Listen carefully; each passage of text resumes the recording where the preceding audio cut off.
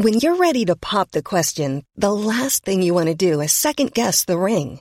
At BlueNile.com, you can design a one-of-a-kind ring with the ease and convenience of shopping online. Choose your diamond and setting. When you find the one, you'll get it delivered right to your door. Go to BlueNile.com and use promo code LISTEN to get $50 off your purchase of $500 or more. That's code LISTEN at BlueNile.com for $50 off your purchase. BlueNile.com, code LISTEN.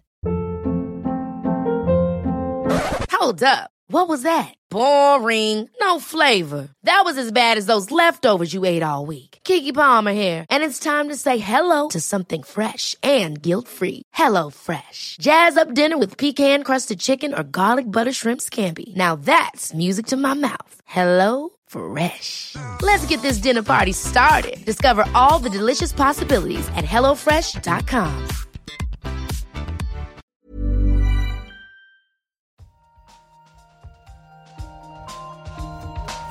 In an experiment. We don't know yet. Why is light so far? Like, it sounds so simple. They had no idea. But now the data speaks. I find this not only refreshing, but at some level astounding.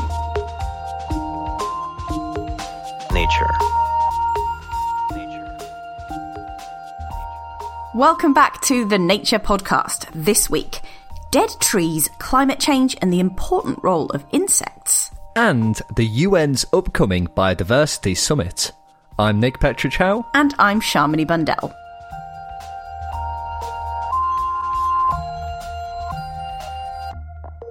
First up on the show, when it comes to modelling climate change, and in particular the effects of increasing levels of carbon dioxide in the atmosphere, a vital element is understanding the carbon cycle.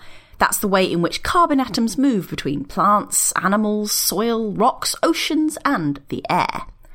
An expansive new research project has looked at just one element of this cycle, the carbon stored in and released from dead trees globally, and how insects may be a key part of this. I spoke to one of the authors of the new study, forest ecologist Jörg Müller, and started by asking him why they set out to study dead trees. It is well known that growing trees store carbon, and it's a huge debate on the globe how to deal with forests. But dead trees are often forgotten. And how much of an impact does trees dying have on the carbon cycle, on the release of carbon dioxide, and ultimately on climate change? So currently, 8% of the carbon stored in forests is stored in dead trees, so not in living trees. So it matters. And in our analysis, we found out that the annual release of carbon from dead wood is about 115% of the carbon released by humans. So it is a considerable part of the cycle. Wow, 115%. So it's a decent chunk. And what are the different ways in which dead wood ends up decomposing back into carbon dioxide? The very interesting thing in light of the carbon cycle is the speed and the contributors. So all these processes are managed by organisms.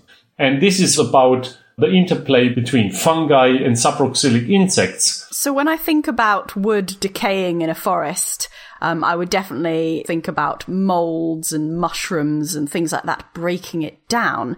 But insects aren't an obvious contributing factor. What kind of insects are we talking about? Some people know those very fancy jewel beetles, the most beautiful beetles in the world with golden, shiny surfaces. So some of the jewel beetles are important organisms breaking down wood inside. So the larvae, they eat the wood. And another very famous group are the stag beetles with the big mandibles. Many others are much smaller. Some are known pests, like some bark beetles. So the tiny organism can have substantial effects in general on trees or even on the decomposition. But so far it was unclear. Is it a story about mushrooms only? And the beetles are just some fancy, nice add-on? Or is it more? So you wanted to be able to model and really properly understand the factors in this sort of particular part of the carbon cycle. But of course, there are different insect species in different parts of the world, different types of trees, different weather and climate. How did you make sure that you were getting a full view of how this worked? We used basically two types of maps. The one type was a map of forests in the world. So we were interested only in habitats with trees, of course. And the second was a climate map to see in which range of climates, from very cold to very warm, from very dry to very wet, trees are growing. And based on that, we asked ourselves, where do we know friends? And then we said, okay, we can cover this region with this friend and this and so on. And then we saw still some areas are missing. And then we searched for new groups or friends of friends to cover the full range. And it must have been quite an undertaking to manage all this data from sites all over the world like that. Yeah, it was a huge collaborative act. The circumstances were not always so easy because some plots were destroyed by elephants, some plots were flooded, one plot was fully burned. So we lost all our equipment there. So it was quite a challenge to manage it. So how exactly did you study how wood was decomposing in all of your different sites? So the aim was to have a highly standardized protocol because this was missing on such studies so far. So what we did is each site had to select 3 native tree species from the site and cut pieces of 3 centimeter in diameter and 50 centimeter long. And how did you manage to sort of separate out the impact of insects versus other things affecting the decomposition of your wood? So we conducted an exclusion experiment where we used cages and some metal mesh on the ground, which does not allow termites to have access to the wood. And the second treatment was an open access for everyone. So it was basically like trapping your piece of wood in a cage so that none of the insects can get in. Exactly. And how did you know that the cage itself wasn't sort of changing the decomposition of the wood? We had a second cage type. It is an open cage, which has almost the same microclimate as a closed cage, but bigger holes which allow insects to walk in or to fly in. And once you'd collected all of your data, what did you find about how much difference insects were making in different places to how fast that wood was decomposing? Yeah, the major finding was that on the global perspective, on the annual release, insects are about almost 30%. So we already know that the release of carbon from dead wood has a huge impact, more than that which is released by humans. And now you've found that 30% of that sort of decomposition is being caused or aided by insects. Exactly. And the interesting thing is, this is always the annual value for the whole globe. But what we see is that the variation in the globe is massive. The insects can play from a tiny negative role to release to a high positive role of carbon release. And this is very, on the first glance, fully surprising. How can insects reduce the release of carbon from dead wood? And the interesting thing is that a number of insects bring their own fungi to the wood, and they are like farmers. So they are interested to raise mushrooms and to eat the mushrooms. And these mushrooms, they outcompete the principal decomposer of dead wood, so that you slow down the decomposition process. And the next interesting question is, how is the influence of insect decline in the globe we probably are faced to at the moment, how this will affect also these processes. So this is beyond our study. We just show in our study it matters. And we can show it matters particularly in the tropics. From the whole carbon released from dead wood annually, it is more than 90% from the tropics. Now that you know that in the tropics there's a huge amount of carbon being released from dead wood each year, insects play a really big role in that. Does that impact policy at all? Because the tropical forests are so significant on the global carbon cycle, even with our study now, it's not the first time that such a result comes out that the tropicals are important for the global climate. Even from the deadwood perspective, they are. And this means we have to take care on the tropical forests much more than we currently do. And when we see the pressure on them in countries like Brazil, it's a clear motivation. Be more careful with this important terrestrial habitat. That was Jörg Müller, and you can find his paper out in Nature this week, linked to in the show notes. In a moment, we're going to be hearing about COP15, the UN's Convention on Biological Diversity. Before that, though, we've got Dan Fox here with this week's research highlights. More massive stars seem to host bigger planets, and new research may have an explanation. Of the more than 4,000 planets that have been spotted outside of the solar system, bigger ones seem to circle around more massive stars. Previously, this fact puzzled astronomers, but there may be answers in the planet's atmospheres. Planets form from the dust and gas that surrounds baby stars. As material collects, gravity pulls more matter into place, until eventually you have a planet. According to the new work, the planets around more massive stars have high proportions of hydrogen and helium in their atmosphere. The authors suggest that when larger stars are forming, there are bigger disks of material which allows the hydrogen and helium to be collected by the planets more efficiently. This efficiency translates to bigger planets. Gather up that research in astronomy and astrophysics.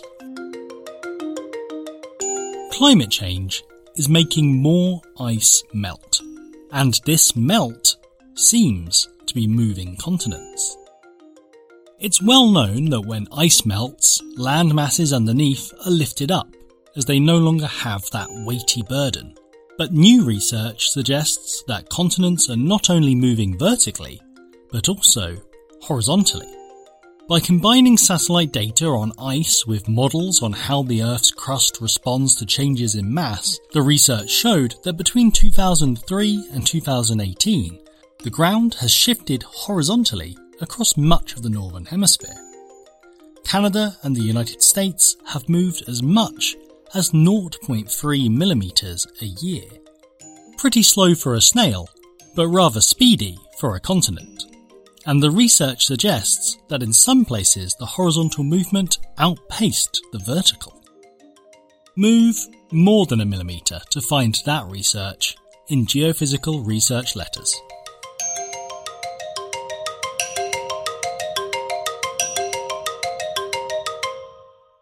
Now, in case the research highlights weren't enough for you, we've got even more Dan Fox in this next piece. Dan has been talking to Ehsan Massoud, Nature's Africa and Middle East Bureau Chief, about the upcoming UN Biodiversity Conference, COP15. He started by asking Ehsan what the conference was all about. So alongside climate change in 1992, nearly 30 years ago, the international community also created an international agreement, a global agreement, to conserve biological diversity and to equitably share the benefits of biodiversity from things like medicinal plants. And this all came together in a United Nations agreement. It was the same time as the Climate Convention. And like the Climate Convention, every few years, there's a big gathering of all of the people involved, the ministers, the heads of state, the campaigners, the businesses, and so on. And they meet to agree things. This time around, it's a really important meeting. It's going to be in Kunming in China. It's been delayed. It'll be almost delayed for 2 years. In fact, it happens in May of 2022. And they need to agree a new set of rules, if you like, new targets, new timetable to protect biodiversity. So broadly, where are we in terms of biodiversity going into this conference? Like, how are we doing? How are we doing, or how are we not doing, is probably a better way of putting it. It's bad. That's all I can say. You know, since the 90s into the early 2000s and now, there have been repeated pledges to first slow down the rate of biodiversity loss, which is, by many estimates, the most severe since the last mass extinction. That doesn't mean to say there's going to be another mass extinction tomorrow, but we're sort of beginning to turn the curve in the wrong direction. There have been these promises that the international community will do what it can to slow down and then eventually reverse the loss of biological diversity that's happening, the level of species in terms of extinctions, ecosystems degradation, and all the other ways in which we're losing the natural world. But unfortunately, every time we, as in the world, and all of those who govern us, all of our representatives, every time we make these agreements and we give deadlines. At the last meeting, the deadline was 10 years. They agreed that in 10 years, they would make progress. And it hasn't happened. And before that, there was another plan and they promised that they would make progress and it hasn't happened. So now it's sort of like the third time. And there's a lot of frustration, particularly among scientists who, like in climate change, have been, sending out warning signals for a while. And they just feel they're not being listened to.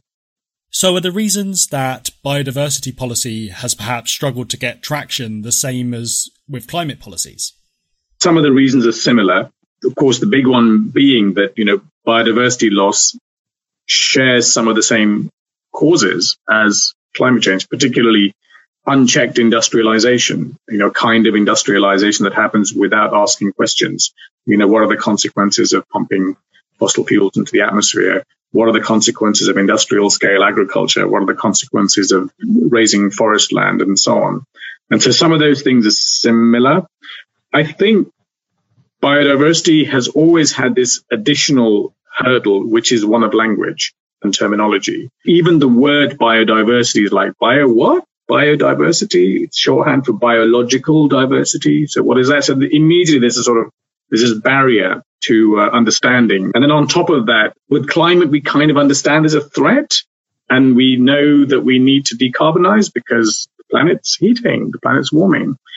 What about losing biodiversity? It doesn't quite have the same urgency. What is the nature of the risk and the threat? It's not easy to explain. And I think that's been a barrier to policymaking. So does biodiversity have the equivalent of net zero? It doesn't. And that is what some scientific groups would very much like it to have. They see that part of the problem is that the agreements are made and there isn't sort of one or two things that can really capture international attention, the attention of young people, attention of businesses and NGOs. And so there is talk of trying to capture biodiversity, perhaps using an index, where you collapse several things, species and ecosystems, health, biodiversity's benefits to people into one kind of scorecard type number. That's an idea. Another idea is just to choose one thing, extinction, rate of extinctions. Let's just monitor that and see how we're doing. And that could be like a thermometer. As with climate change, as net zero has done, as the 1.5, which we target has done, biodiversity needs something that's relatable and which people can then understand why it's so important. So what do you think is likely to come out of this event? I am not a betting man. Well, mostly. But if I were, I would say based on previous COPs, there will be an agreement because these people who organize these events, they are like expert at, getting thousands of people into a room and then forging some kind of consensus around what needs to be done. So there will be an agreement. It will not be what the conservation groups and the scientists want to happen. So in a sense, it'll be sort of similar in terms of climate change. And I think what's quite sad and potentially problematic, but probably one for a future COP, is that there won't be a lot of discussion or, if you like, review or evaluation as to why previous agreements have not worked. It's as if, we're on a kind of treadmill or a conveyor belt. Oh, the last one didn't work. Well, we'll just have some new plans and some new targets and we'll just give ourselves another 10 years. No one's, in a sense, doing the social science of international environmental policy. Like, why did the last one not work? Who are the players? What were the pinch points? What were the blockers? What worked well? What didn't work well? These agreements are not very good at introspection, at self-reflection. And so it's very likely that we're going to agree a plan, and there'll be some great big event, and there'll be lots of TV and buzz and media around it. And people will actually ask, like, why are we failing? Now, there is a body, there's an IPCC-style body for biodiversity. It's less well-known. It's called IPBES. Everyone here loves their acronyms. And this stands for Intergovernmental Science Policy Platform for Biodiversity and Ecosystem Services. It is still new and it's kind of finding its feet, but it needs to be playing more of a role, like the IPCC does, in bringing together all of the different points of view, particularly from the scientific community, and then presenting that to policymakers. And I'm hoping that some of that will happen too. That was Ehsan Massoud talking to Dan Fox. And if you want to learn more, Nature has an editorial about the Biodiversity Summit due to take place in Kunming, China, in this week's issue. Finally on the show, it's time for the Briefing Chat, where we discuss some intriguing science articles from the Nature Briefing. Nick, what sparked your interest today? Well, I've got something that I hope will spark your interest too, and I'm going to try and do my best sort of clickbaity voice. The story I've been looking at is about cannibal cane toads. Oh, I mean, anything with cannibals or toads or cane sounds great to me.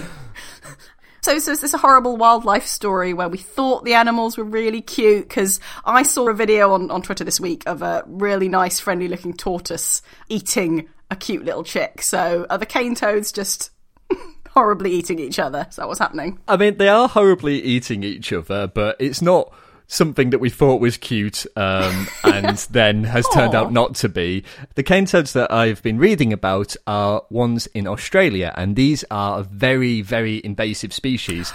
In some ways, they're almost a quintessential invasive species. They were introduced into Australia in 1935 and have since run rampant across the country because they have no natural predators. Oh my gosh, yeah, no, I have actually heard of this. I feel like they spoofed it in The Simpsons once and there were just sort of toads everywhere. So have they been causing huge problems in Australia? They've caused huge problems for a long time, but this story is about the fact that they're so numerous and they have so few natural predators that the biggest evolutionary pressure comes from themselves. So some of these toads have started eating each other when they're very young. Oh, so this is like a new development. Yes, that's right. So there was a study this week, and I was reading about it in a news story in Nature, where they've sort of observed that cane toads have been eating each other when they're in their very early stages. So tadpoles will eat hatchlings. So when they just hatch from the eggs, those are hatchlings, and the tadpoles will eat them. And this seems to be a thing that only happens with the Australian version of the cane toads. They're originally from South America, and in the study, they looked at South American cane toads and they compared them with Australian cane toads. And it seemed like the Australian cane toads were just way, way, way, way more likely to eat each other than the South American version. So it's maybe some sort of adaptation to living in Australia with just too many cane toads. And were they looking at the South American cane toads and the Australian cane toads in the same circumstances? Or were they looking at them in their natural environment? So it could be a sort of environmental pressure rather than an inherent change that's pushing them towards it. So this was a laboratory study. So they had them in the lab and they bred them in the lab. So they bred them a couple of times so they could get some tadpoles and they could get some hatchlings, and then compared them in identical conditions. And it seemed that there was something intrinsic about the Australian cane toads, which meant that they were 2.6 times more likely to cannibalise the hatchlings. The tadpoles were more likely to cannibalise the hatchlings than the South American counterparts. So natural selection has acted relatively quickly and produced maybe some sort of genetic or epigenetic change. Yeah, and it seems like actually the Australian tadpoles are literally sniffing out the hatchlings because they're attracted to the scent of them. So they did another experiment where there was a cage full of hatchlings and an empty cage, and the Australian cane toads were 30 times more likely to go to the one full of the hatchlings, whereas the South American ones had no preference for either cage. So there is something about them, and they think it's the scent from their poisonous skin that is attracting the tadpoles. Ooh, that is slightly creepy. Cannibal cane toads. I don't know why I didn't expect it to be creepy, but yes, it has lived up to the excellent headline there.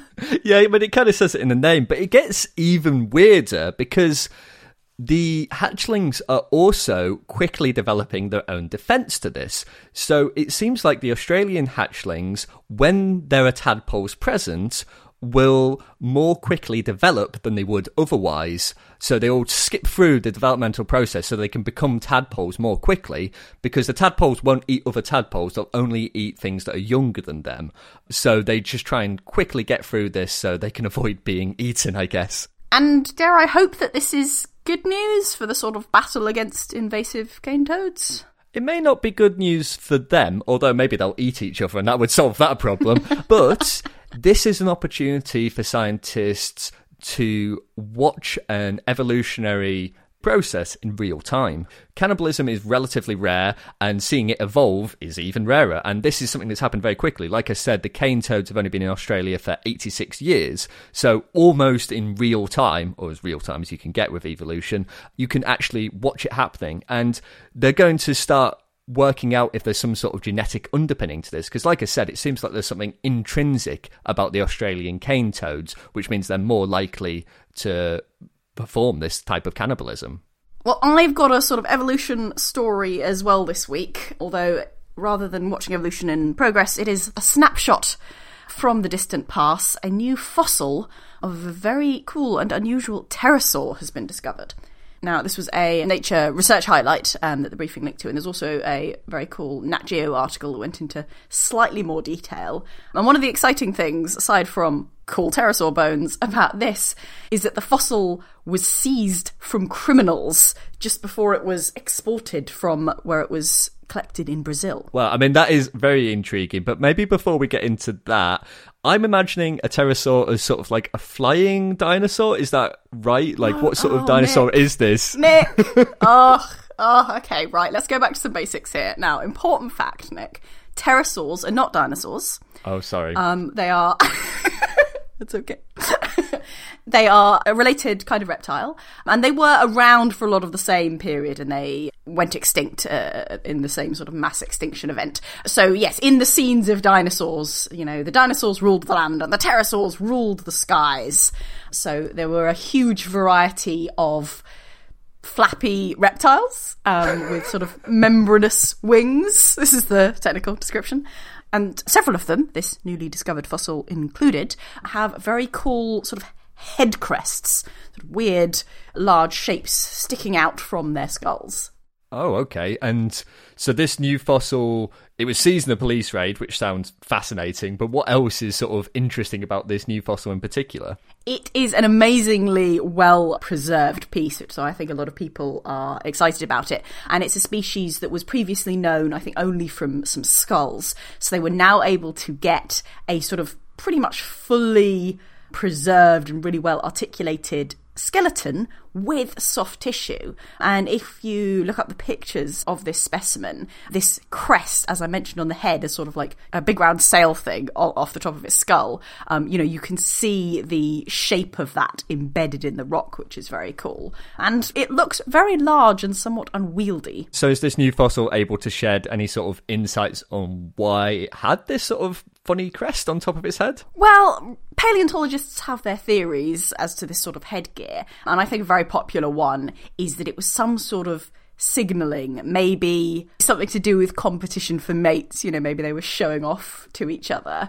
But an interesting thing that now we have more than just the skull that comes off of this skeleton is that while they've confirmed that this creature could definitely fly, looking at it, it looks like this headgear probably made flight kind of unwieldy. Long distance flying for this kind of pterosaur, Tupandactylus it's called, was probably somewhat tricky. So the new idea is that these animals probably spent most of their time foraging on land. Oh, wow, that's really interesting. And, well, I feel like I've asked all my science questions, as is my job now, so I'm interested about this police raid. What was going on? Like, why was there a fossil that had to be raided by the police?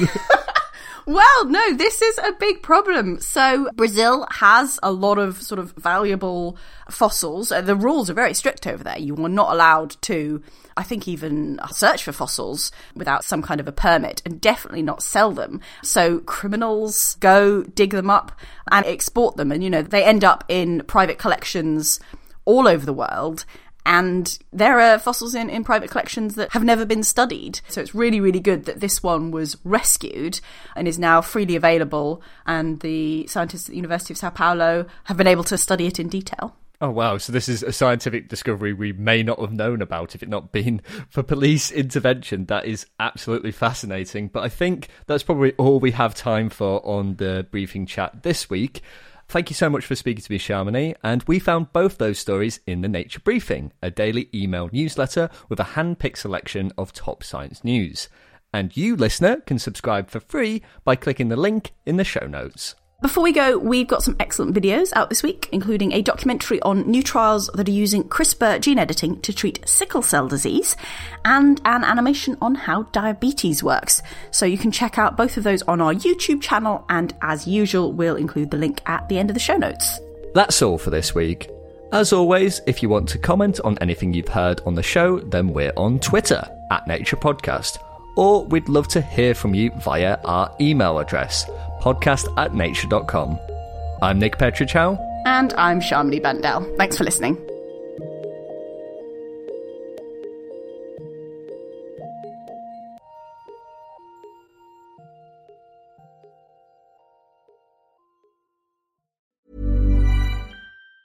Even on a budget, quality is non-negotiable. That's why Quince is the place to score high-end essentials at 50 to 80% less than similar brands. Get your hands on buttery soft cashmere sweaters from just $60, Italian leather jackets, and so much more.